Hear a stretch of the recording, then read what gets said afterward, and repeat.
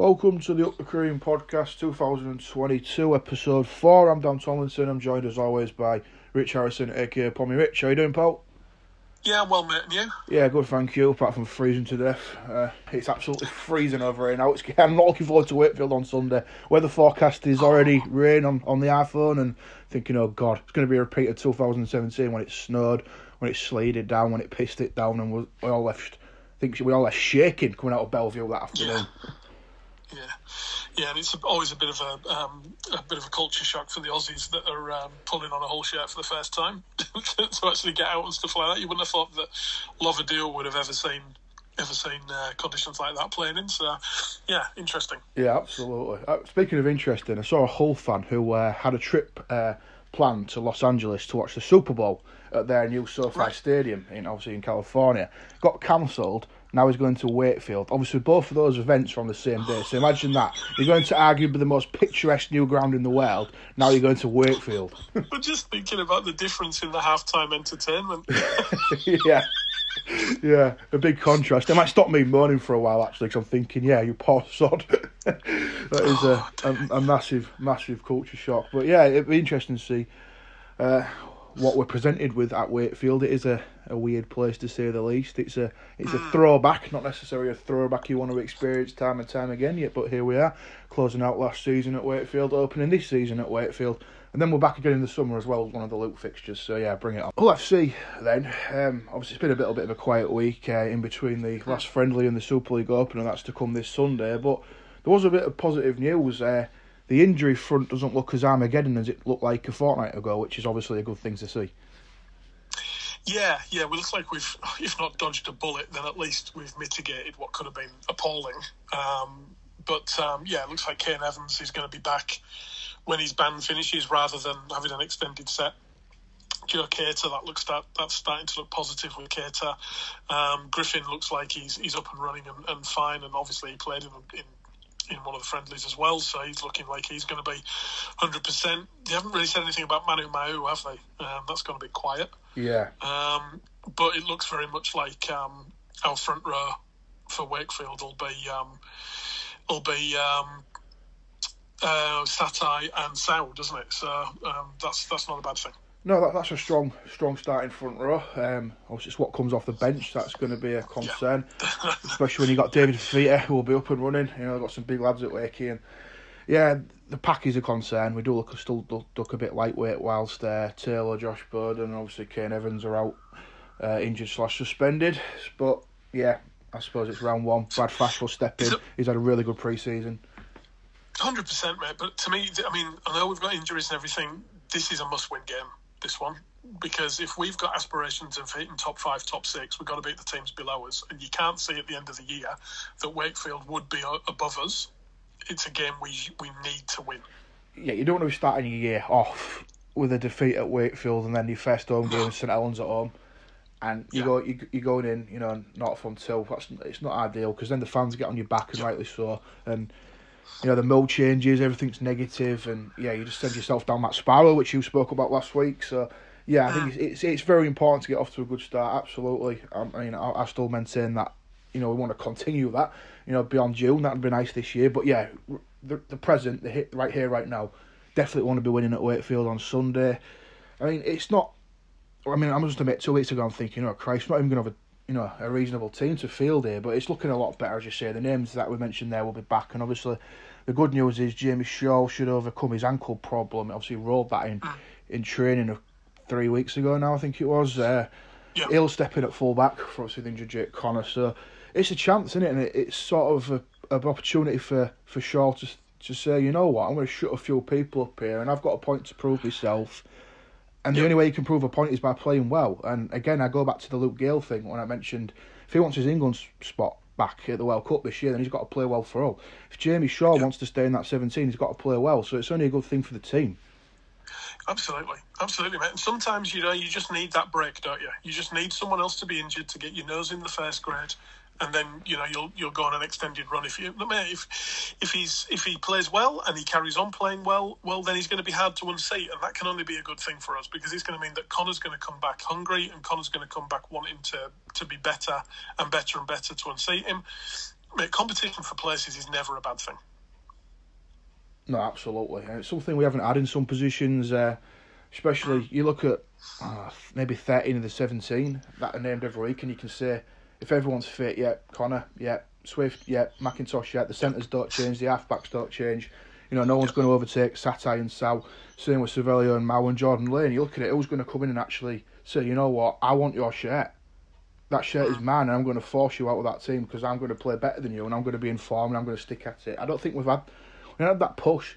That's what we had so well in the cup winning years. We had people like Josh Bowden and Chris Green stepping up, and they were pushing your Watsons and your Taylors, and we didn't see the drop off when the interchange happened. And same with Dean Adley when he came in, and Jordan Abdul, and yeah, that's what we've got to get back. We've got to get people pushing, striving, and it was interesting to see in the media a lot of players and staff have spoken about bringing that team together and getting them closer. I think that was what Loughborough was all about. You know, becoming a team again, becoming a group of mates again, because I think this is one of the points last year that we made when we hit proper meltdown mode. We've got like groups, haven't we? We've got like the Hull lads, the West Yorkshire lads, the Islanders, the Polynesian lads. It doesn't seem to be a tight-knit group as it was, 5-6 years ago. And I think that's probably a really underrated point. We really do need to get that back. Yeah, and I think Brett Hodgson may well have identified that as one of the issues. Because I think under Radford's kind of watch, there was all of that. And look, I mean, the club actually fostered it a little bit. Remember all those Tongan Mafia T-shirts that everyone was wearing in 2011, 2012? I mean, that goes a long way towards explaining why there were kind of factions, I think. And also, I mean, like, it's the same as any workforce. I work with people that the only thing we've got in common is that we walk around on the same piece of carpet for 8 hours a day. They're not people that I would necessarily go out for a beer with. They're not people I would necessarily want in my friendship group, but I happen to work with them, and you've got to get on with them. And that's the same in sport, mate. You're going to, I mean, I know there's all of that. I remember talking to, shamelessly name dropping, but I remember talking to Gareth Ellis in Wollongong and him saying, we don't just try and sign the player, we sign the man, and that's the way that we seem to have tried to do it. However, there's always going to be, you throw 17, 18, 25 blokes together, there's going to be people that don't like each other, there's people that don't get on, and there's going to be people that do get on more than they get on with other people. So you're always going to have little friendship groups, and you're always going to say, he's my best mate, and, he's an acquaintance, and I don't really like him. What we've got to do is get past that and just go, it's all for the good of the team. I don't care who you're friendly with, I don't care who you're good with, who you're not good with, it's for the good of the team, and that's what you've got to get over. Hopefully, Hodgson has kind of seen something and has tried to bring them together, and that's what going away on camp is, and that's what trying to forge a team like that is. And, I always used to like the squeeze at the end of matches when we'd won. I used to think that was a really good look for the team. It meant that we were together and everything. And if you remember, there was a piece of footage after Wembley when we beat Wigan with Ellis addressing the team and saying to the guys, this is just the beginning. This isn't job done. This is just the beginning. I mean, we didn't go on and win anything that year, which we probably should have done, but that was a good thing to see. It was a unified squad hanging on every word of the captain, and that's what we've got to get back to. Yeah, absolutely. And it sort of transpires as well to the performance traits. If you've got a squad who believe that, who think that, then when it comes to on the pitch, they're going to fight till the last minute, to the last second. And then we'll get that fight back, which we've been lacking in performances post-June last year. And if we get that, we go down fighting. You get defeats like St Helens in the Cup, you can accept that. You'll win more games than you lose. You'll start playing well. You'll start entertaining, and it all go. It's like a ladder, isn't it? You climb that ladder and you get all the points together, and you become a force again.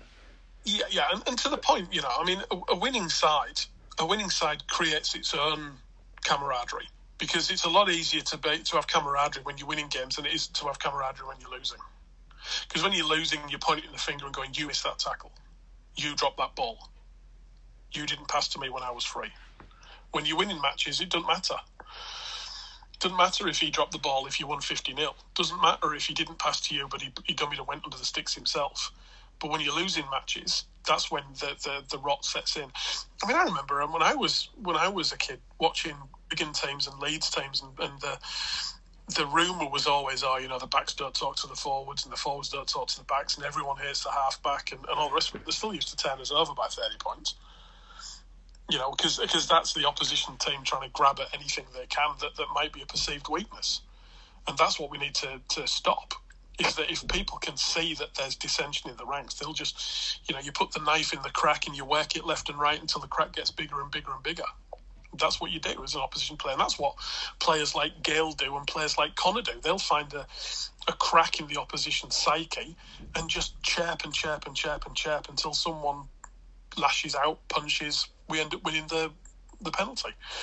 Reynolds did it last year, absolutely done someone up like a kipper, I remember. Maybe in the Saints Cup game, but it was chirping and chirping. Castleway. Yes, it was Castleway. Yeah. Yes, it was. Yes. You're right. That was sensational to watch as well. Stood on the end, and you could just see him get under the skin, and then you saw the fight in Hull, and we're thinking, back then, geez, it was like watching a different Hull team. It was ridiculous, because we ran the opposition up that much. That we were beating them there and then. We will be like that this year. The only reason we weren't like that at the end of last year was because we lost bodies. We didn't have consistency. We didn't have consistency of selection. We didn't have consistency of performance. We will get back to that this year, I'm sure. Yeah, that is all true, but that does sound like a little bit of excuse making. Obviously, we didn't handle adversity well, did we, in those tough moments last year? That's what we've got to really get good at this year, is when it gets tough, we act tough, We show that we're tough. We show some fight. We show some resilience, and we won't back down. And if we get that again, and I'll repeat it a million times until it gets boring and start doing all your heads in, but that's what we want as fans, and that's what we can accept at fans. When we don't get that, and we end up getting trounced, that's when it becomes unacceptable. There's a fine difference between how you get beat and how you win games as well. And it's like you say, we want to win well, but we want to lose well as well. It's that line that Tim Sheens made when he was obviously coach on the other side of the river. We lost, but we didn't get beat. Everyone took the piss out of him, myself included. But there was some mileage in that. You see where he's coming from. Yeah, it was badly put, but you get the point. Yeah. It's just easy to take the piss out of him, because obviously they were absolutely dire at the time, and it was funny because they were losing every week. But there's definitely some mileage in that quote, and you can see where he's coming from. But as I say, it's them. Yeah, let's just take the piss out of them. Which was so easy to do at the time, and obviously still is right now. When we get on to the NRL a bit later as well, he's leading a bit of a resurgence at West Tigers, because they've put him in as head of recruitment and retention, and he's starting to sign some players, which is good. Yeah, interesting. Yeah, obviously that's your NRL club. Obviously my NRL club as well. A bit of a rivalry developing there between Penrith and West, but yeah, Well, let's start right there then with Super League preview for 2022. I'm sure we've all seen the video. Bring it on, question mark. No, I'm looking forward to Super League. It's been a long winter, and this season last year didn't end well for Hull FC, and was sort of disillusioned with all things Hull and dare I say Rugby League in the winter with the World Cup not happening. But after 2 friendlies, whetting the appetite again. Yeah, I'm looking forward to it. Bring it on. Thursday night games on TV, Friday night games on TV. Channel 4 on a Saturday every so often. You've got the Catalans getting their TV deal. You've got Hull FC obviously playing a lot of weekend games this year. A Super League which looks competitive across the board. You've got a very strong St Helens side. Catalans look even better. Warrington, they look good every year, don't they? We all know the catchphrases. Wigan, Castleford, Leeds, dare I say Rovers too. You've got Huddersfield. Toulouse won't back down without a fight either. It should be a great year. I think there's a lot of stories, isn't there? I think I've tipped Catalans. I think they'll be the first overseas team to ever win it.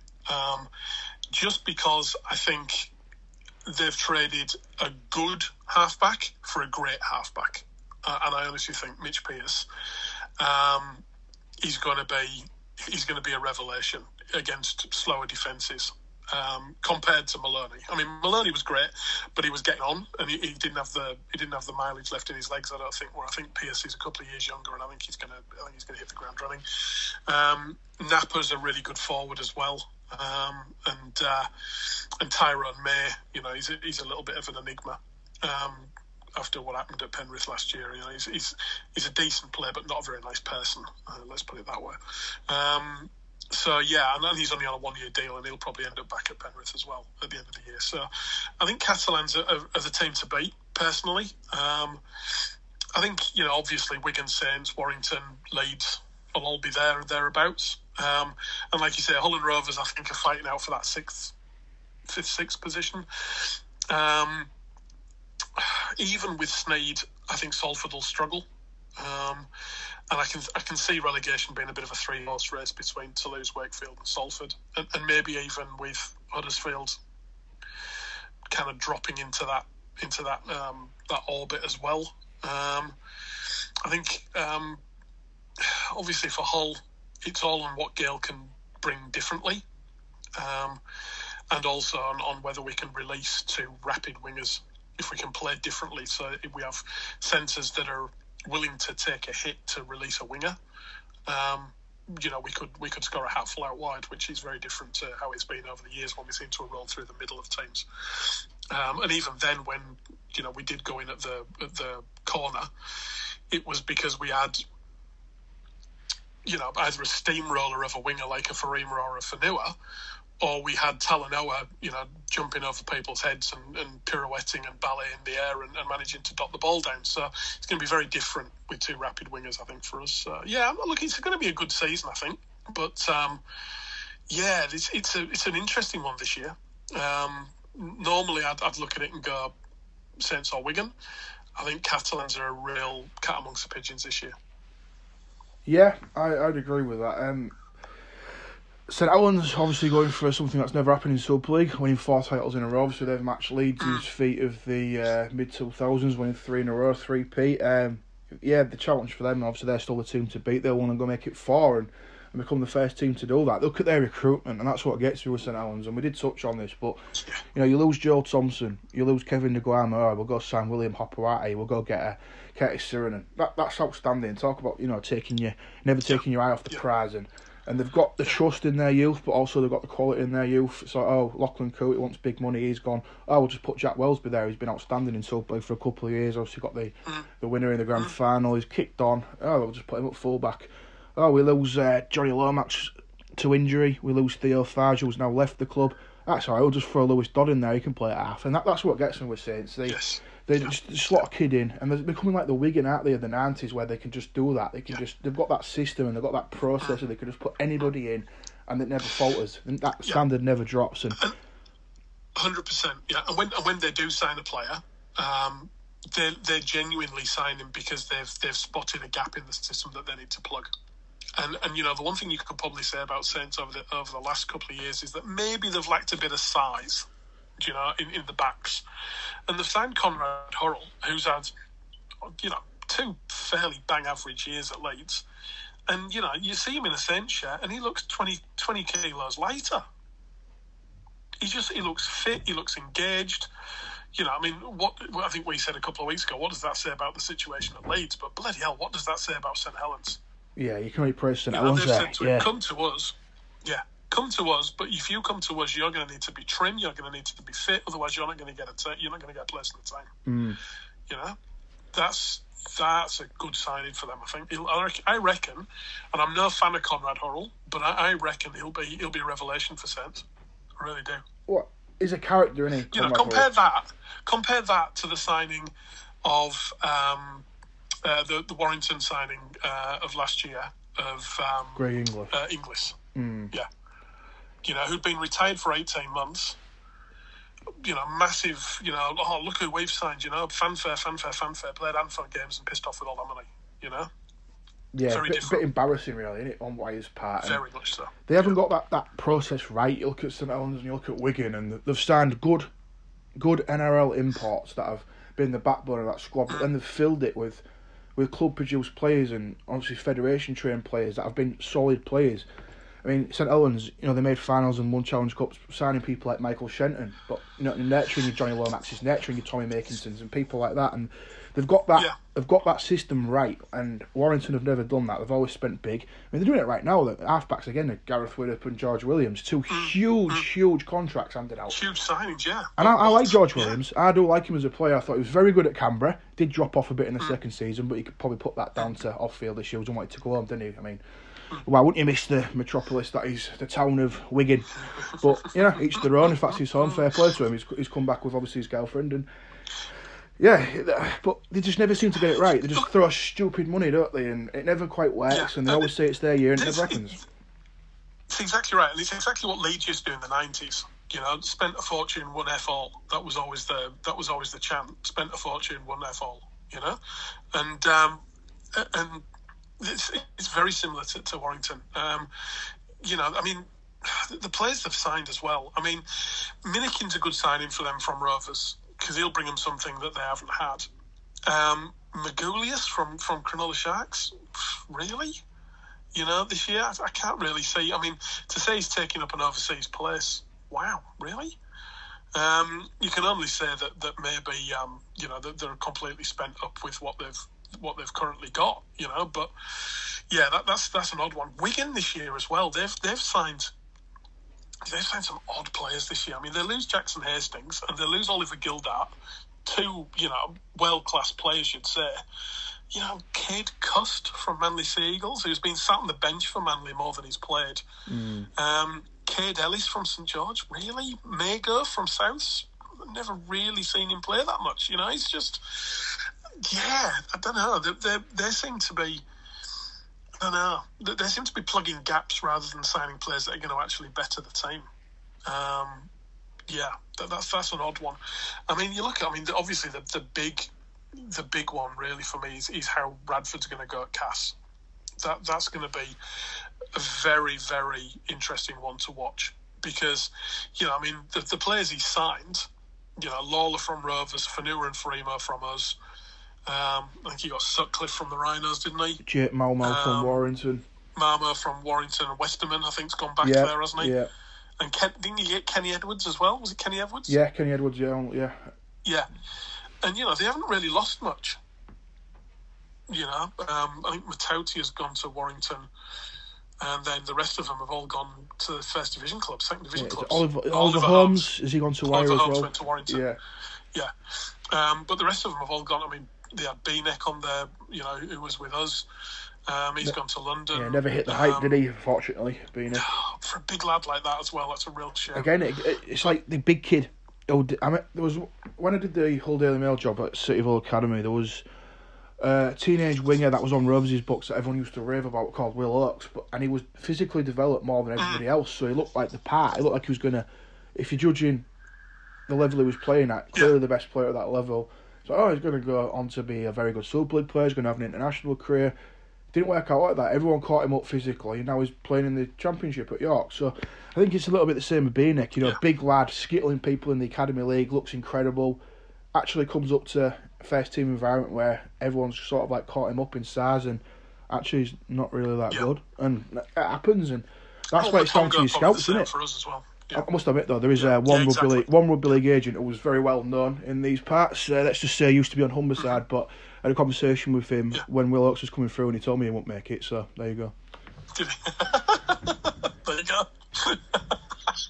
So yeah, you gotta love that. Yeah, maybe I should have listened to him instead of raving about him in my reports. But yeah, it just shows, doesn't it? The moral of the story there is obviously, look a little bit deeper. Don't just look for the big lad who's skittling people or the lad who's physically developed more than everyone else. Look at different qualities about like players who can pick a line or players who are smart and seem to have loads of time. And look at Jason Smith. What was his best quality? The fact that he looked like he had minute every time he touched the ball. He created so much space for himself. Yeah.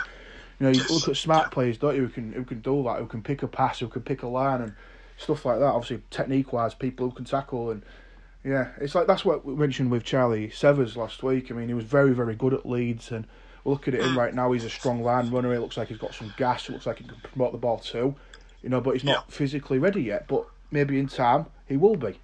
So I suppose it's just perseverance and patience, not just picking the big lad all the time. And I'm glad rugby league's not like that. I mean, I don't think it is anymore. I think it doesn't really matter. You look at the amateur game now, you see so many players, they're so skinny, but they're mobile and they're quick. You're thinking, hang on, you play rugby league? Oh, yeah, I do. Oh, okay, fair enough. But these are tough lads. I think we've done the right thing getting away from that stigma where, he's the big lad, let's pick him. It doesn't always work out like that. And, obviously it hasn't with Benek. But, yeah, you're right, Cass are obviously interesting with the Lee Radford connection alone, aren't they? I mean, every Hull fan's going to have an eye on Castleford to see how they do it, and especially to see how they play as well, because Radford talks a good game, and don't get me wrong, when it clicks, it does work. Because we had two of the best days of our life with Lee Radford as our head coach. So it'd be interesting to see what happens and see if it does work. And he has his big blokes out wide, clicking with his ass and his back rowers and his props and steamrolling teams. Then, yeah, it'll be interesting to watch. You look at the team he's got. He's trying to recreate.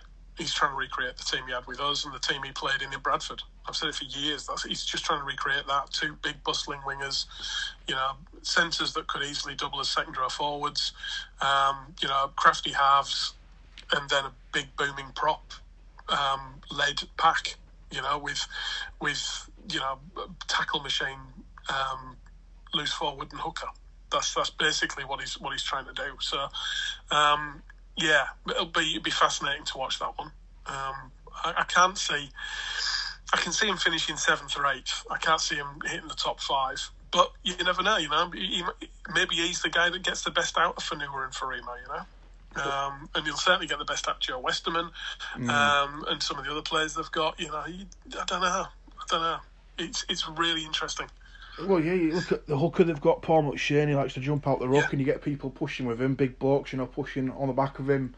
In theory, it could work. And I sort of look at the Super League right now. I think you have got a gulf between St Helens, Catalans, and the rest. And obviously, the challenge for your Warringtons and your Wiggins and your Castlefords and your Leedses and your Hulls and your Rovers is to bridge that gap. And to be honest, I think the top 4 will be the 3 Lancashire clubs and Catalans, and I think.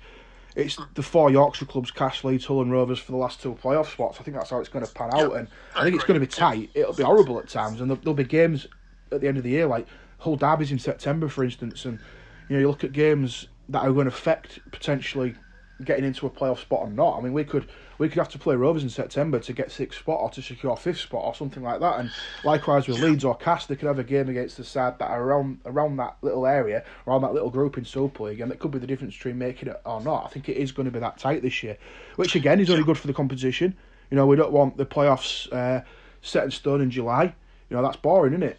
Everyone will be switched off for 6 weeks. From a neutral point of view, you want everyone alive and kicking. You want everyone competing, fighting until that final round. I think we are going to get that. I think St Helens and Catalans will probably be going toe-to-toe for the League Leaders' Shield, and I'm glad that there's more. Remember a couple of years ago at St Helens, they were embarrassed to lift it, weren't they? Like, we're not going to make a big song and dance about this. We'll just, thank you very much, shake hands, and then pose for a picture. But there was no, celebration. Catalans won it last year, and they went absolutely mental. And rightly so, because it's only one of 3 things you can win after all. It should be celebrated more. If Hull beat Wyre, when we bottled it, I don't know if that's an harsh word, but when we bottled it in 2016, we did. We'll go with bottled. All right, we'll go with bottled. I'm content with that. When we bottled it against Warrington, if we won that game, we would have been League Leaders' Shield winners, dog dish winners, whatever you want to call it. The KCOM was packed to the rafters that day. The West Upper was open. There was best part of 18,000 there. The place would have been bouncing. First time we've won a league since 1983. Yeah, it's not the league because you've got to win at Old Trafford these days, but still to celebrate that. We would have gone on to win at Old Trafford if we'd have won that, I think. Because we'd have had the momentum. It's a fair call, because you say momentum, exactly. It's infectious, isn't it? But I still think it's a big thing, the League Leaders' Shield, and I think no one, you can't tell the Catalans, person that it's not a big thing because they celebrated it like I say, they went absolutely nuts last year when they won that. So.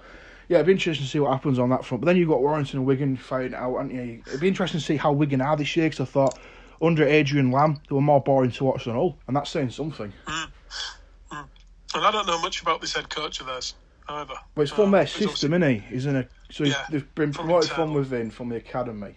Yeah, it'll be very interesting to see how he goes. But you look at the brand of rugby that Wigan are accustomed to playing, and it went completely away. I mean, Sean Wayne started it, didn't he? It brought results, don't get me wrong, but it was very hard-nosed. It was very physical. It wasn't what I was used to watching Wigan as a kid, which was all... It was like the St Helens of today, all flamboyant, entertaining, pace out wide, power, finesse, flair. You didn't really get that in a Wigan team these days. It all seems to be workmanlike. I think they want to get away from that. A bit like Hull do right now. We want to get away from that. We want to become this flamboyant side who'll play rugby league how it should be played, and yeah, as I say, it just makes for a good top 6 battle, and I think it is going to go down to the wire. And I think I'm not saying Hull will be competing for those first 4 spots. I think everything has to click into place, and we have to be as low as injury free as possible to be able to achieve that. But I think 5th and 6th is more realistic. And if that happens, that'll go down as a good season. Even if Hull finish 6th and scrape in on the final weekend, it's that's better than last year, isn't it? And it's progress. And if you complement that with a better home form, you complement that with a better brand of rugby, then most fans will be content from an Hull point of view. But then Cass will be thinking the same thing. They'll be thinking, we can match Hull. We can get that spot before they do. Rovers will be thinking the same. Leeds will be thinking the same. Yeah. Probably even Huddersfield. Yeah, exactly. So, it should make it more competitive, absolutely. And I suppose that's a good thing because it's been a tough 2 years, hasn't it, with COVID and what's happened, and teams fighting for literally every scratch of money they can get their hands on. Obviously, the TV deal for this year's been reduced. It's obviously nice that other people have come in. Channel 4, obviously, beIN Sports again, and obviously Premier Sports with the Championship. But it's showcasing what we've got again to go back to Sky when the current one expires again and say, look, we deserve more. We warrant more. Look at what we're offering you. And I think that as a board, we've got to all sort of like pull together, if you like. And we all need to be thinking, right, we need to make rugby league great again. We need to make sure that we're attracting players to the competition by playing well, but by playing the right way as well. And I know some rugby league fans have a stigma with rugby union, some don't like it when you mention rugby union, but I must admit, me and my old man, we got back from North Ferriby on Saturday. Good game, well, it was an okay game of football. It was windy and horrible and cold, but it was just nice to get inside. And we flipped on the TV and England and Scotland's on. 10 minutes and the channel was changed. It was awful. We thought, give it an opportunity. 10 minutes later, channel was flipped again. I'll put the FA Cup on. It was shocking. If that's what we've got to compete with, then come on. We just need to, as I say, on the field, brilliant. Off the field, we're run by monkeys, aren't we? That's what we need to concentrate on. Getting our administration sorted so we can go to these people and say, look what we're offering you. We have the best product in the world. And look, to be honest, mate, look, to the man in the street who rugby league only maybe brushes past him once every now and again, they'll say on terrestrial TV, if they live in the south of England and they don't get the Super League show and stuff that goes on I think that just goes on the Yorkshire and the Lancashire BBC channels, doesn't it? Or it might be on like the Red Button or something like that, is it? Down south I think it might have changed this year, so it actually is nationalised. Yeah. Good. I definitely read that this month sometime. Good. Well, your normal person who lives down south, who is a casual sports fan and will watch anything, because I'll watch most things. I think I wrote in a blog for you years ago that if there's something on, I can't just sit there and watch it. I have to root for somebody. I have to be on. I have to have a team. I have to, like watching the Winter Olympics at the moment. I'll pick someone and root for them. I can't just be a disinterested observer with sport. I can't be a neutral. So if you're one of those people that rugby league just kind of passes by, what will you say? You'll say the Challenge Cup, and that's about it. At least now with what Channel 4 are doing, you're going to say you're going to have an option to go, Saturday afternoon sport, brilliant, and live sport, great. And the fact that it's going to be there, and then these people down south can properly week in, week out compare it to Union if they're into Union. And compare it and go, bloody hell, this is quicker, it's faster, it's more skillful. These players are lunatics, they're fitter. This can only be a good thing to expose the sport to an audience that's previously been not reached or has been disinterested. This is our chance. We've got a terrestrial TV deal. If you'd have said that to me this time last year, I'd have snapped your hand off. Even if we give them to it for pennies, the potential good that it can do our code far outweighs any money that we've been paid for it. Absolutely, but everyone needs to have that same thought process as well. And when it came out on social media that Sky were blocking the option for subscribers to record Channel 4's coverage next weekend, you're thinking, is that an honest mistake or is that just petulance? I'm going with the latter. Yeah, me too. And they still haven't come out and said over here whether Fox Sports, because obviously Fox Sports and Sky Sports are affiliated. They still haven't come out over here and said whether the Channel 4 games are going to be on Fox over here either. Which is a shame, because when the clocks go back, midday kickoff for me is 9:00 at night. Perfection. Yeah. Just finished watching the NRL game on. It'll actually clash with the NRL game because the last one kicks off about Actually, no, it'd probably be about right. The last one kicks off about 7:30. Yeah. So A little bit of a crossover, but it shouldn't be that much, should it? Perfect. Just means it extends my having a few beers and a packet of crisps kind of Saturday nights. That's lovely. Well, yeah. Can't beat it, can handle that. Yeah, I can handle that. And that's the thing. How many other people have that same thought process? Oh, we can watch a bit of NRL. We can watch a bit of Super League. Saturday morning, I'll just chill. Or I can watch the NRL. I can watch Channel 4 now. All that playing till Sunday afternoon, or maybe we're playing on the Friday night. Yeah, I'll stick around and I'll watch the rugby. And you don't lose interest with it. You engage with it, and you come back and do it again next time it's on. Yeah. That's the key thing. Obviously, this year it's obviously a little bit of trial and manoeuvring with Channel 4, but if it works, and I can't see why it won't. Did notice Leon Price is announced as one of the pundits. That's interesting. A couple of weeks ago, we mentioned the voices of rugby league and what we want. An Australian comedian is the host. Yeah, but he's a rugby league tragic. Yeah, which is good. I was going to say he'll be knowledgeable. It'll be something different. John Wilkins, one of the pundits as well. I think Leon Price is obviously the good news there. Obviously ticks loads of boxes, and good to see him get back in the game. Because I did see on his personal Instagram, Leon Price, he said he's lost his way a little bit since he's retired, as many professional players do when they retire, and he's got back into his health again. He said he let himself go a bit, but obviously with his son Will being like a poster boy of Super League, now that's going to reignite the fire, isn't it? He's going to keep him grounded, but he'll get the love back for it himself. Because obviously he's on Premier, he's on Channel 4, so that's good. And we've mentioned this ever since we've done this podcast, but we want big names involved in rugby league, and Leon Price is a huge name. Leon Price is a name that was absolutely synonymous with me growing up as a kid in the 2000s. That was Leon Price, Bradford, he was one of the biggest names. Leon Price at St Helens, he was absolutely class, he was unreal. That's the type of player you wanted to watch, but it's also the person you want to listen to now because his knowledge of rugby league is incredible. Yeah, because he knows stuff. Yeah, exactly. And he was always.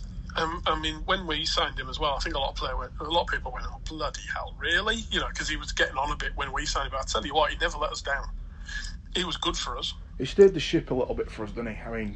Yeah. Also, we'll just open this podcast as well talking about team camaraderie and team bond. No one's telling me that Leon Price didn't have a major factor in that as well. Because he is a character. He is somebody. Anyone who's been to a sportsman's dinner with Leon Price in the room, that's the person you want to listen to. Yeah, I think that's the same in the team environment. He's a character. He's bubbly. He's full of life, and that's the people we want. And and he'll be good copy. He'll be good copy for us on Channel 4. He'll be good. Yeah, I agree. I didn't get to see the Premier Sports coverage. Unfortunately, we got rid of our dodgy black box. We're honest now, and instead of the dodgy black box, we're now using my nan's Sky Go because I can't be asked to pay for it myself. Yeah, nice. So I just, turn the PlayStation on. Yep, cheers, Nan. Here's a tenner every month. Here's a packet of wine gums for Uncle Terry. Yep, cheers. Seems to work much cheaper. But yeah, by all accounts, it was well received. A good game as well. Read a couple of match reports from Featherstone, York. But again, we're recording this Monday morning UK time. Monday night, you've got another blockbuster. You've got the two high spenders of the Championship, Featherstone Leigh. That's obviously broadcasting. Again, it can only be a good thing. There's plenty of people out there with dodgy black boxes these days, so it will be a lot of people with their eyes on it, watching it, and that's only good for the game as well. Yeah, and I think the Championship as well this year, I think, there's been a few little rumblings about what might happen as a reorganisation of the league and everything, and I think time's running out for Championship teams to get up and stay up. So, I think there's a bit of urgency this year, and I think you can see that in the team that Featherstone have signed. They're really trying all out to get up there and stay up there. Yeah, I did write about this in the latest Up the Cream, about the Championship sides who have Super League aspirations, but genuine Super League aspirations and can actually bring something to the competition. And Featherstone is an interesting one because they're not liked, let's face it, they're not. They're a little bit like a Millwall, aren't they, in rugby league terms? No one really likes them. But I tell you what, they're ambitious. They do fill that roster with players that you think, maybe they could, have a few shocks if they did come up to Super League. But you think off the field, they've got a reasonable fan base that can, that are as good or if not better than your Salfords, your Huddersfields. But again, with the ground, you look at the state of Weldon Road, look at the state of Bellevue, then you look at Post Office Road, and you're thinking, hang on, they're a Championship club, yet they've done more with that ground. The seating end for away supporters is fantastic. We went there 4 years ago now, 2018, for that infamous game where there's about a million yellow cards and Brett Freeman got sent off and Missy Tapaloa, whatever he's called, turned into Bobby Boucher, smacking Jamie Shaw. So, yeah, crazy tin pot game of rugby league that, yeah, but move on swiftly. But, yeah, the experience of the ground was a lot better than it was, 20 years ago when it was, like you say, an open terrace. And you go to Cass and you go to Wakey now, yeah, we're rugby league fans and we might love them. We like the fact that the boat room's outside Weldon Road and, you go on that side terrace and you feel like your human rights have been breached, in all honesty. People say you'll miss it when it's gone. I'm thinking... yeah, but Ola, because it's come on, it's post-war rugby league. It's like going back to the very end of the Boulevard when it was falling apart. Yeah, that is it in a nutshell. Yeah, and we all get nostalgic about the Boulevard, but I look at Hull FC. We now get mandatory 5-figure crowds. We didn't get that until the early 80s at the Boulevard. When we left the Boulevard, we were averaging 6,000 and 7,000. Now look at us as a club commercially. I always remember James Clark, when he first came to Hull FC, they didn't even have a freaking computer. Yes. Now look at them. We've got a full bloody media department. It's completely different now. We've definitely evolved since we moved to that stadium. As a club, we've moved with the times, and Warrington have done that, and Wigan have done that, and St Helens have done that, Salford have done that. And then you look at Cass and Wakey. Even Huddersfield did it. You look at Bradford, you look at Cass, you look at Wakey, and you think, for God's sake. And again, Salford, I mentioned this a few weeks ago, but Salford are probably looking at this thinking, you bastards. Because they took Super League face value with all its franchise criteria, moved out of the Willows, moved to the AJ Bell, which is in a horrible location for home fans. Absolutely brilliant for us because it's straight off the motorway. It's literally on the junction, so it's perfect. Yeah. But for home fans, it's absolutely crap. I'm sorry, but away fans don't matter. Home fans is your priority. We always say this, if you're relying on, what you said, wasn't it? If you're relying on away fans, then your business model is completely wrong. So yeah, it's gone. Yeah, exactly. But yeah, No, you're dead right. You're dead right. Yeah, so I think all in all then, yeah, we're excited for Super League. I want to see the best parts of it. I want to see your George Williams ripping up. I want to see, Luke Gale, Jake Connor ripping up for all. I want to see the Super League flagship players, your Sam Tomkinses, your Stefan Ratfords. I want to see, Paul McShane, those players light up the competition. I don't want to hear about weekly grinds every week in post-match interviews. I want to hear people say, oh yeah, how good was that? Look at that break, look at that piece of skill, oh my God, that was amazing. That's what I want to see this year, and obviously then that'll transpire into the World Cup at the end of the year, and hopefully it'll be a really good year for rugby league in the UK. I just hope Toulouse stay up. It's going to be a tall order for them, but I really do hope they stay up. Yeah, me too. They should have suspension like Catalans did in 2006. Yeah, they won't there. They've already said, haven't they? You're going to get. I think Lee's owners and Featherston's owners have both said there'd be, pretty strident legal challenges to that if that happened, and that'd be a terrible look for the sport. But it's also a terrible look if they come up and come straight back down again. But that's happened over years and years and years with semi-professional teams coming up into the big boys and then going down hardly winning a match. It's happened to Lee were on a yo-yo for a few years. Rovers were on a yo-yo for a few years. Castleford did it, didn't they? Yeah. Cass was probably the most famous example, really. Up, down. Yeah. Just trying to sell that. As I say, we go back to our TV deals and Toulouse have gone down. Featherstone have come up. Can you up the TV deal, please? Nah, you're all right, mate. That's what I worry about. And again, you start going into a little bit of rugby league politics there, aren't you?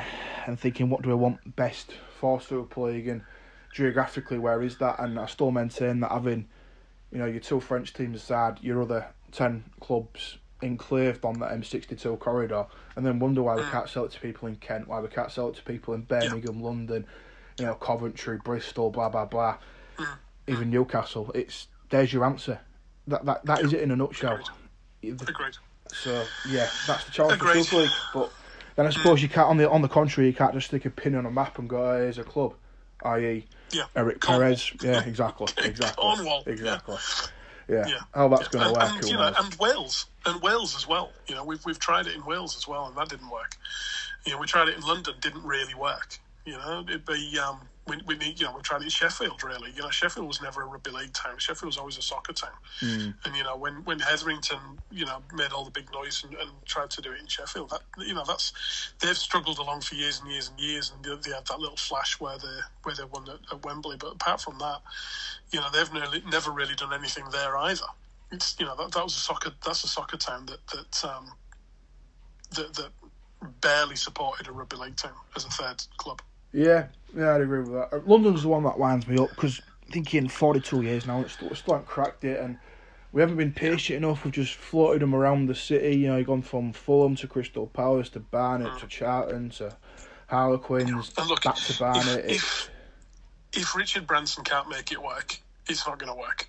Yeah, there is that, but then I sort of look at first times I went to London were when they played at Griffin Park, the old Brentford FC ground, and there was a good 5,000-6,000 people there, and they could have made something stick, and they just don't persevere. And the patience, it's always looking for the quick fix. That's my biggest gripe with rugby league.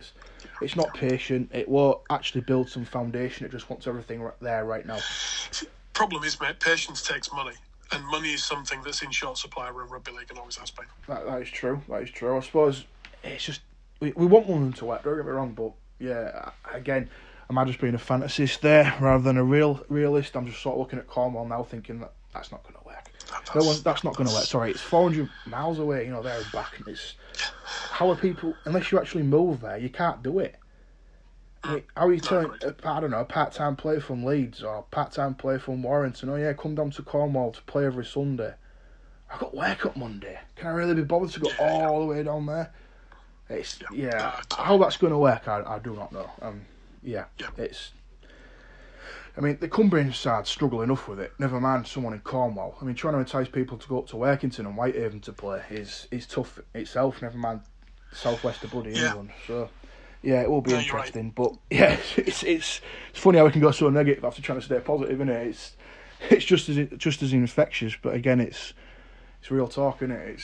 You can't just bury your head in the sand with all this stuff, and I think rugby league does do that sometimes. But yeah, overall, Super League, definitely looking forward to it. Looking forward to getting to Wakefield, to Bellevue, how picturesque it is and all that. But yeah, getting back to watch Hull FC under Brett Hodgson and seeing how we develop and how we can evolve this year. Obviously, every new season brings with it optimism. It's a clean slate. It's a fresh start, and yeah, bring it on. Yeah, it's going to be a roller coaster, but it always is. So yeah, we just gotta push ourselves off the edge and see what transpires, haven't we? Yeah, absolutely. On that part, then, it's still a few weeks away till its big kick-off, the National Rugby League in Australia. We have got the All-Stars game coming up soon, but yeah, again... that's this weekend. Yeah. Brilliant. But yeah, the NRL season is always something that, obviously, I have a keen interest in. It's the Premier Rugby League competition in the world. Nothing matches it in terms of quality and drama. It's incredible. Oh, yeah, absolutely. And I think this year coming is going to be a real doozy. This one, there's a lot of stories. There's some player movements, new coaching, teams that have spent up big but still look like they're going to struggle, teams that look like they're on the verge of greatness probably have a premiership window that's closing. You've got other teams that are probably got a premiership window opening. You've got teams that are one-player teams that are, like a whole team from 2016 where there's no real superstars, but they're all kind of grafters and grinders and could actually do something. So yeah, it's an interesting year this year, I think. If you want me to go right through team by team, I mean, I think the Panthers will win it. I'm not sure they'll win the grand final, but I think they'll be league leaders at the end of the 26 rounds, the JJ Giltinian Shield, as it is over here. But I think this is their last year. I think they've got a window, and I think their premiership window was last year and this year, with Kickow going at the end of the year and some other player movements. And yeah, I think this could be their last year to really dominate. I think other teams will catch them up, but I think they'll win the league. I think the Storm will win the grand final, and I think the Storm will finish second. I think the whole thing that's been happening with Brendan Smith and against Harry Grant in hooker, I think will actually work for them, not against them. I think they've got a bit of a point to prove, and the worst thing with Storm is they always seem to work better when they've got their backs against the wall, and when Bellamy sits them all down and goes, everybody hates you, let's prove them wrong. That's when Melbourne are absolutely frightening. and it's with all the negative press around them at the end of the year. They get that siege mentality. They're going to be really hard to beat. I think the Roosters will finish third. They've got a lot of youngsters in that team, but I think they'll all be better for having a year last year when they were all kind of thrown to the wolves a little bit. Players like Billy Smith and Suwali and Sam Walker. They're all young kids, but I think they'll be better for a year. I think they'll finish third. I reckon the Bunnies will do fourth. Back in the last year, they probably overachieved a little bit. I think they went further than they thought they were going to go, and I don't think they were expecting to get the grand final, but they deserved it, and they ran the Panthers bloody close. Be very wary about what's happening with no Adam Reynolds this year, because their halfback is either going to be Blake Taff, who played a little bit of fullback for him last year and a little bit of halfback, and that's about it really. He's their only really recognised halfback in the team, unless you put Cody Walker at halfback and try and find another 5'8", another 6. So interesting how they're going to work at halfback, but they've still got some very, very good backs and some very, very good forwards, and I honestly think that they're going to be a hard team to beat. I think the rest of the 8 in order: Eels, Sea Eagles, Titans, Tigers. I think the Eels, they've still got class, but their strength in depth is a little bit questionable. If they can stay fit, fifth's about where I think they'll be. Manly are very dependent on Tom Trbojevic. They haven't got much beyond that. If he has an injury or has a quiet start to the season, I think they'll struggle, but otherwise they'll be very good. I think the Titans will continue to improve. They've got a really, really strong forward pack with some of the best forwards in the league actually playing for them. Fas Malui, and some of the others are just very, very, very good players. And I think that they've been, with Fafita and SASA and people like that. They've got go forward, which you need. Their struggle is in the backs. They need a better halfback and a better wingers and centres really to properly challenge. And I think the Tigers will finally get in the 8 for me. I think Jackson Hastings signing for him is a massive signing. I think Gildart will be decent as well. And I think Jackson Hastings will unlock Luke Brooks a little bit. And because they'll share the load at halfback, I think it'll take a lot of pressure off Brooks. I think Brooks will be better for it. That's if Brooks stays at the club. Now, one of the teams I've got to miss my 8 is Newcastle, and that is basically because they haven't got a halfback after Mitch Pearce left. I've said they'll finish 14th. So my next 8, Cronulla in 9th, the Raiders in 10th, Broncos 11th, St George 12th. So if we take them one by one, I think Cronulla will be good, but I think we'll just miss out on the 8. I think Fitzy coaching is going to be interesting, but they lack a bit of genuine class. Nico Hines is a big signing for them from Melbourne, but I think he's not surrounded by much. So I don't think they'll make the 8. I think the Raiders will miss the 8, and I think it'll be the last year that their coaches them. I think he'll go at the end of this year. Ricky Stewart. Will Ricky Stewart? Yeah, I can't see them sticking with him if he misses the 8, and I can't see him hitting the 8 this year. They've got an ageing team, and they've not really signed anybody of note, and they've basically, Hodgson's leaving at the end of this year. Papali's another year older. They've not really got any genuine game breakers anymore. The one player that you really want to look out for, Jordan Rapana's just signed another contract with him, and he's 32 on one wing, and Valemai on the other wing is dynamic. It looks very much like Sam Williams is going to be the halfback. And he's been all over the place. He spent years in England as well. Yeah, the one player the one player you want to watch is Xavier Savage. He's a fullback or a winger, and he is rapid. He is bloody quick. So that'll be probably the only bright spark, I think, because Chance Nickel-Clockstad, great, but he's injury prone. Jamal Fogarty, who they signed to replace George Williams, great, but a bit unproven. Jared Croker coming to the end of his career. I just think that they're a little bit old and a little bit creaky this year. Do you remember, we've got the Broncos in 11th. Sorry, mate. So, do you remember last week you mentioned we were talking about the incredible athleticism of rugby league players. It's just come to me. Fogarty, was he the Titans halfback who made the break and then Papali'i ankle tapped him? It was just Fogarty, you said the name then. Yeah, you said the name and it just clicked into my brain. It's like, that's him. It was Fogarty that made the break for the Titans, and Papali'i ankle tapped him, chased him back and ankle tapped him. Now they're playing in the same time. It's funny that prop chasing. Yeah, it is. A halfback down. Yeah. Broncos, I don't think they'll hit the 8. I think Adam Reynolds is a real unknown for them. First time he's ever played in a team other than Souths. What that does to Albert Kelly, who knows? He's going to be a backup halfback. They've got some of the best young forwards in the NRL. We're paying halves, but they haven't got anything else. Really, I can't see them hitting the 8. St George, I think it's another year of hurt for St George. I think 12th might even be being a little bit kind to them. George Burgess is probably the unknown for them, coming out of semi-retirement to play for St George. And then my bottom 4 are Warriors, Newcastle, Bulldogs, Cowboys, in that order. I think the Warriors, they're always hard-working, but I think they're a bit naive. They'll struggle.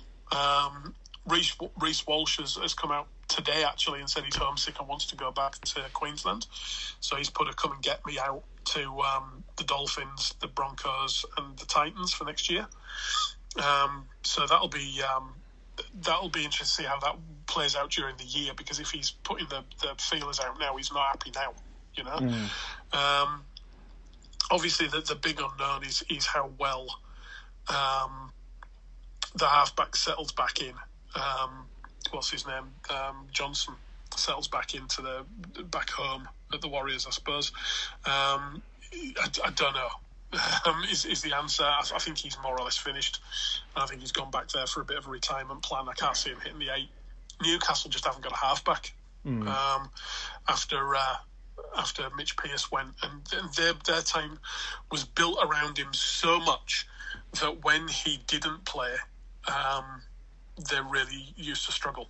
I like watching Newcastle for a couple of reasons. Bradman Best, the centre, I think if he was in a better side, we'll be talking about him as an absolute superstar. I think because he's at Newcastle, we tend to not give him the plaudits he probably deserves. I like watching Dominic Young, the kid from Huddersfield, who's the big black winger. He's like 6'5" or something, really big kid, playing for them. But I mean, he's as raw as all hell and drops the ball more often than he catches it. But he's always fun to watch. And obviously Kalen Ponga as well. That's always good to watch Kalen Ponga. But apart from that, you know, they've got 3 or 4 halfbacks on their books, but none of them are a patch on Pearce. So I'd be interested to see who they go with at 7, because the way I look at it, I mean, I don't know, Adam Clune maybe for them, or maybe Jake Clifford that they got from North Queensland last year, but he's been playing more at 6 than 7. They've got Phoenix Crossland as well, but he's really young and a bit naive. Kurt Mann, he's an old stager, but he's more of a hooker these days. I don't know. I don't know which way they're going to go, and if they don't make a last-minute play for Brooks from the Tigers. The Bulldogs obviously are the big enigma this year. They've signed big, really big. You know, they've signed Brent Naden, they've signed Josh Addo-Carr, Matt Duffy, Matt Burton. You know, they've got Tavita Pangai Jr. They took Paul Vaughan from St George after all the trouble he had. They've really spent up big, and they've still got, you know, your Jack Etheringtons and your Josh Jacksons and your Luke Thompsons and, you know, and players like that. But their major issue is that there's a real lack of organisation around the club. Trent Barrett, he can be a good tactician, but I don't think he's a good man manager. And the way that they've publicly treated their halfbacks, I think it's a disgrace. Kyle Flanagan has just been systematically stripped of any semblance of form and of confidence and of anything else you want. He's just been hung out to dry by them, really, and I think it's a horrible thing. And I can't see them finishing above the bottom two. And unfortunately, I do think that this year Cowboys will be stone dead last. I just think, apart from Taumalola and probably Hamasai Tabuai-Fidow, I just can't see that they haven't really got much class. They're a team of workman-like grafters, but there's a real lack of spark around them, and I can't see them finishing any higher than bottom. When you sum it up like a team of grafters, it's not. Talk about excitement all the time watching rugby league, and that's what we want at Hull this year, and players with flair and players with finesse and quality. And when I think of the NRL, I'm looking at Nathan Cleary, I'm looking at Tom Trbojevic, I'm looking at Cody Walker, Kalen Ponga. You don't mention players that are grafters. Do all the little 1% that are maybe nice to the coach and and a couple of the teammates, but they don't entice the fan, do they? And when I watch the NRL, I want to be entertained. I want to see the stars. I want to talk about Kalen Ponga. I want to talk about Nathan Cleary. I want to talk about Penrith winning it again, and obviously winding up my dad, who was a big Parramatta fan, and winding up you as a West Tigers fan. And what I get watching the NRL is the difference. I never used to be like this, but I think it is getting bigger now. The gulf between the top and the bottom, I think, has got bigger than it was maybe, say, 5-6 years ago. Maybe even to 2018, where there was like 2 points difference between first and eighth. I think the first four were on 34, and then 5 to 8 finished on 32. I don't think you've got that now. I think you've got a bigger gulf between, your very best and your very worst. Yeah, I think you're right. I think you're right. I think a couple of years ago that the salary cap really worked. It did really genuinely balance out the competition. I think what's happened outside of that is that you've had some teams make some really lunatic recruitment calls. Some of the money that some of the players were on at the Tigers, and then we're paying other clubs to take them off our hands. Yeah. At one stage the Tigers were paying off 3 coaches, and were paying 2 other clubs 50% of the wages of a player that they didn't want at the club anymore. We're still doing that this year. We're paying Moses Mbai's wages at the Dragons. Yeah. We're paying 50% of his because we wanted rid of him and he was under contract. So, I think, that's just the Tigers. Cronulla were the same. They made some really stupid recruitment and retention, especially retention calls. There was a couple of players that they probably shouldn't have gone anywhere near retaining, but then did. Like Josh Dugan, he should have been put out to grass a couple of years ago because he spent more time down on the field than he did on his feet. Players like Sean Johnson, they signed in a blaze of glory. He's had 2 years, they've hardly hit the 8, and then he's gone back to New Zealand with his tail between his legs. Aaron Woods signed him for an absolute fortune from the Bulldogs. Aaron Woods left the Tigers as a international player, went to the Bulldogs for a season, was terrible, went to Sharks for 2 years, was terrible, and now he's going to be at St George. What a waste of a good, talented player. But, you can't blame him because he's earned money left, right and centre everywhere he's been. Because he's been the highest paid forward in the club everywhere he's been. There's some really odd, really weird recruitment decisions have been made across the league, and I think that's what's actually allowed Panthers, and Storm probably, and probably the Roosters and the Bunnies, who have made decent recruitment and retention decisions, just to kind of pull away a little bit. Also, them 3 clubs that you've mentioned, Panthers, your Storm and your Roosters, what they have done over the past 3 years, they've brought players out from nowhere, and players that are now household names. You think of Reeva Smith, you think of Brian Toa, Jerome Luai, Sam Walker, the other 10 million kids that the Roosters put in and fielded in their side last year. That's what's allowed it to do, and that's also to the downfall as well, because I'm looking at Penrith right now. They've just won a premiership. Now you've got agents demanding stupid money for people like Charlie Staines, for people like Stephen Crichton, Brian Toa. You've just seen Kickout obviously going to the Bulldogs next year. You've got Matt Burton, who's gone this year, and you can't. That's the problem. You win the premiership and then your price tag floats and you can't keep everyone. And I suppose that's why it's such a revolving door in the NRL and why no one seems to have like a 5-6 year period of absolute dominance, like a three-peat in St Helens' case and Leeds' case in the 2000s. And obviously Roosters won it back-to-back a couple of years ago, but that was the first time it happened in like 20 years, wasn't it? I think that is a big reason why I think the NRL is much more varied in who wins it, which obviously is exciting because you don't want the same teams winning it every year unless you're obviously a fan of Leeds or St Helens. But yeah, I think that does play a part in it. Again, it's good for the neutral, but then when you think teams are getting ripped up to an extent because players' agents are demanding stupid money and then clubs are fighting to keep players and fill the roster up and get the right players retained and the right players brought in, I think that contributes to it as well. I think agents are rugby league's best and worst flaw, if you like, because they say they mess up recruitments, they mess up rosters, and I think there is some mileage in that. And I look at the way Penrith are going right now, and they're going to lose players because their agents are demanding too much money from them. It's as simple as that. Yeah, but you're right, and I think that this is where they can still pull away, is because your first player that you mentioned there when you were talking about silly money was Charlie Staines. Right now, not a name that a lot of English rugby league fans will be really conversant with, but let's just go into Charlie Staines' backstory a little bit, right? 4 tries on debut, was it? Or 5 tries on debut? 4. 4 on debut, right? Unbelievable. At one stage, he scored 4 in his first game, and then he scored 2 before half-time on his second game, and he was taken off at half-time. So in 120 minutes of first-grade football, he'd scored 6 tries. Right, and then when he came back into team, he's rapid, he's quick, but he's got a mistake in him, and he's defensively not great, and under the high ball, he's a bit dodgy, right? But because he absolutely exploded out of the blocks, wow, this is the next best thing, this is the next big thing, and everything. He's probably, or he has been probably, Panthers' 3rd or 4th choice winger. And then what you're saying now is there are agents going, big money Charlie Staines, let's get him to another club, let's get him to the Tigers, or let's get him to the Broncos, let's get him to Newcastle, let's get him to Bulldogs, let's go blah, blah, blah, blah, blah. Big money, big money, big money, big money.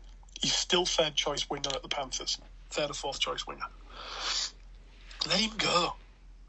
Let one of the other clubs screw their entire system, screw their salary cap, bugger up the other players around them going, what, 400,000 a year for him? I'm worth more than that. Let them sow the discontent in their teams. And Panthers just go, well, we couldn't compete with what other teams were going to. We wish him all the best. And off he goes. And he goes and earns 400,000 and doesn't earn it. Nick Kotrick, exactly the same, at the Bulldogs last year. Was probably the 3rd choice winger at the Raiders. Went to the Bulldogs and they paid him $500,000 a year. Mm. He had one terrible season. He's gone back to the Raiders with his tail between his legs and he's 150,000.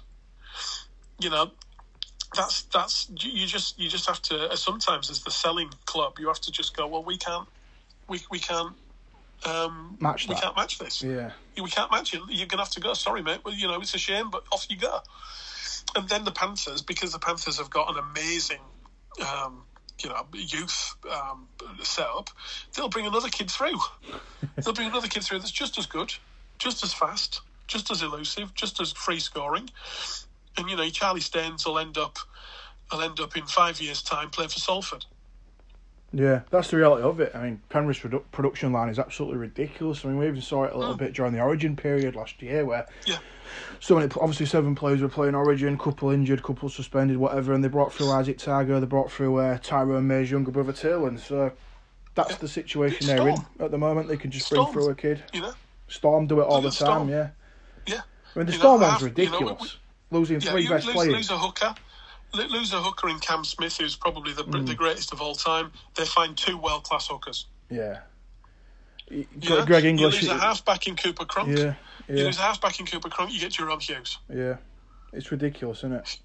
Absolutely ridiculous. You lose probably the best fullback in the world ever in Billy Slater. Yeah.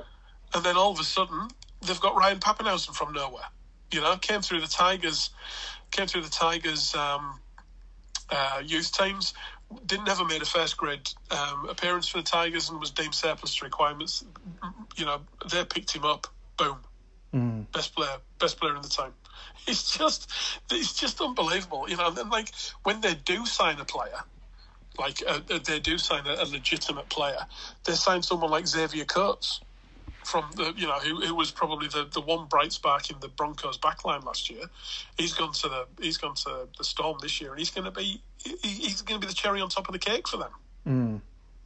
Yeah, it's ridiculous. It sort of explains a little bit why a lot of fans are envious towards the Storm as well. It's probably a little bit of jealousy there, thinking, how do you get it so right when we get it so wrong? See, and when you look at it, right, in black and white, you look at it, your top 3 or 4 teams have got fantastic youth and a really good system that if they lose a player, they absorb it and they find another one. Your bottom teams are the ones that go, we're desperate for a winger. Where can we get a winger from? Let's sign a winger from Panthers or Storm or Roosters. Let's go. $500,000, we'll have that one. And then he sits there like a single white tooth in a mouthful of fillings. Yeah. He's there. He never gets the ball because his centre's not as good as the centre he was playing with. He gets peppered with high balls and everything, which he never used to because because the players he was playing with were putting more pressure on an opposition halfback, so he was never getting a kick to his corner because the kicker wasn't getting the kick away. All of a sudden, he's not half as good a player as he thought he was because suddenly he's playing for the Bulldogs or the Cowboys or the Tigers or the Knights or whatever, and he's not in that Panthers, Storm, Roosters, Bunnies team. So, it's like the rich get richer and the poor get poorer because the poor are trying to buy the way out of trouble. And the rich will always have one of the kids from their system to just plug the gap and plug the gap and plug the gap. And it's boring, but it works. Look at the Storm. How many years have I been writing for Up the Crane now? And every year I've gone, this is the year that the Storm fail. No Cooper Cronk this year, they'll fail. Found someone. No Billy Slater this year, they'll fail. Found someone. No Cameron Smith this year, they'll fail. Found someone.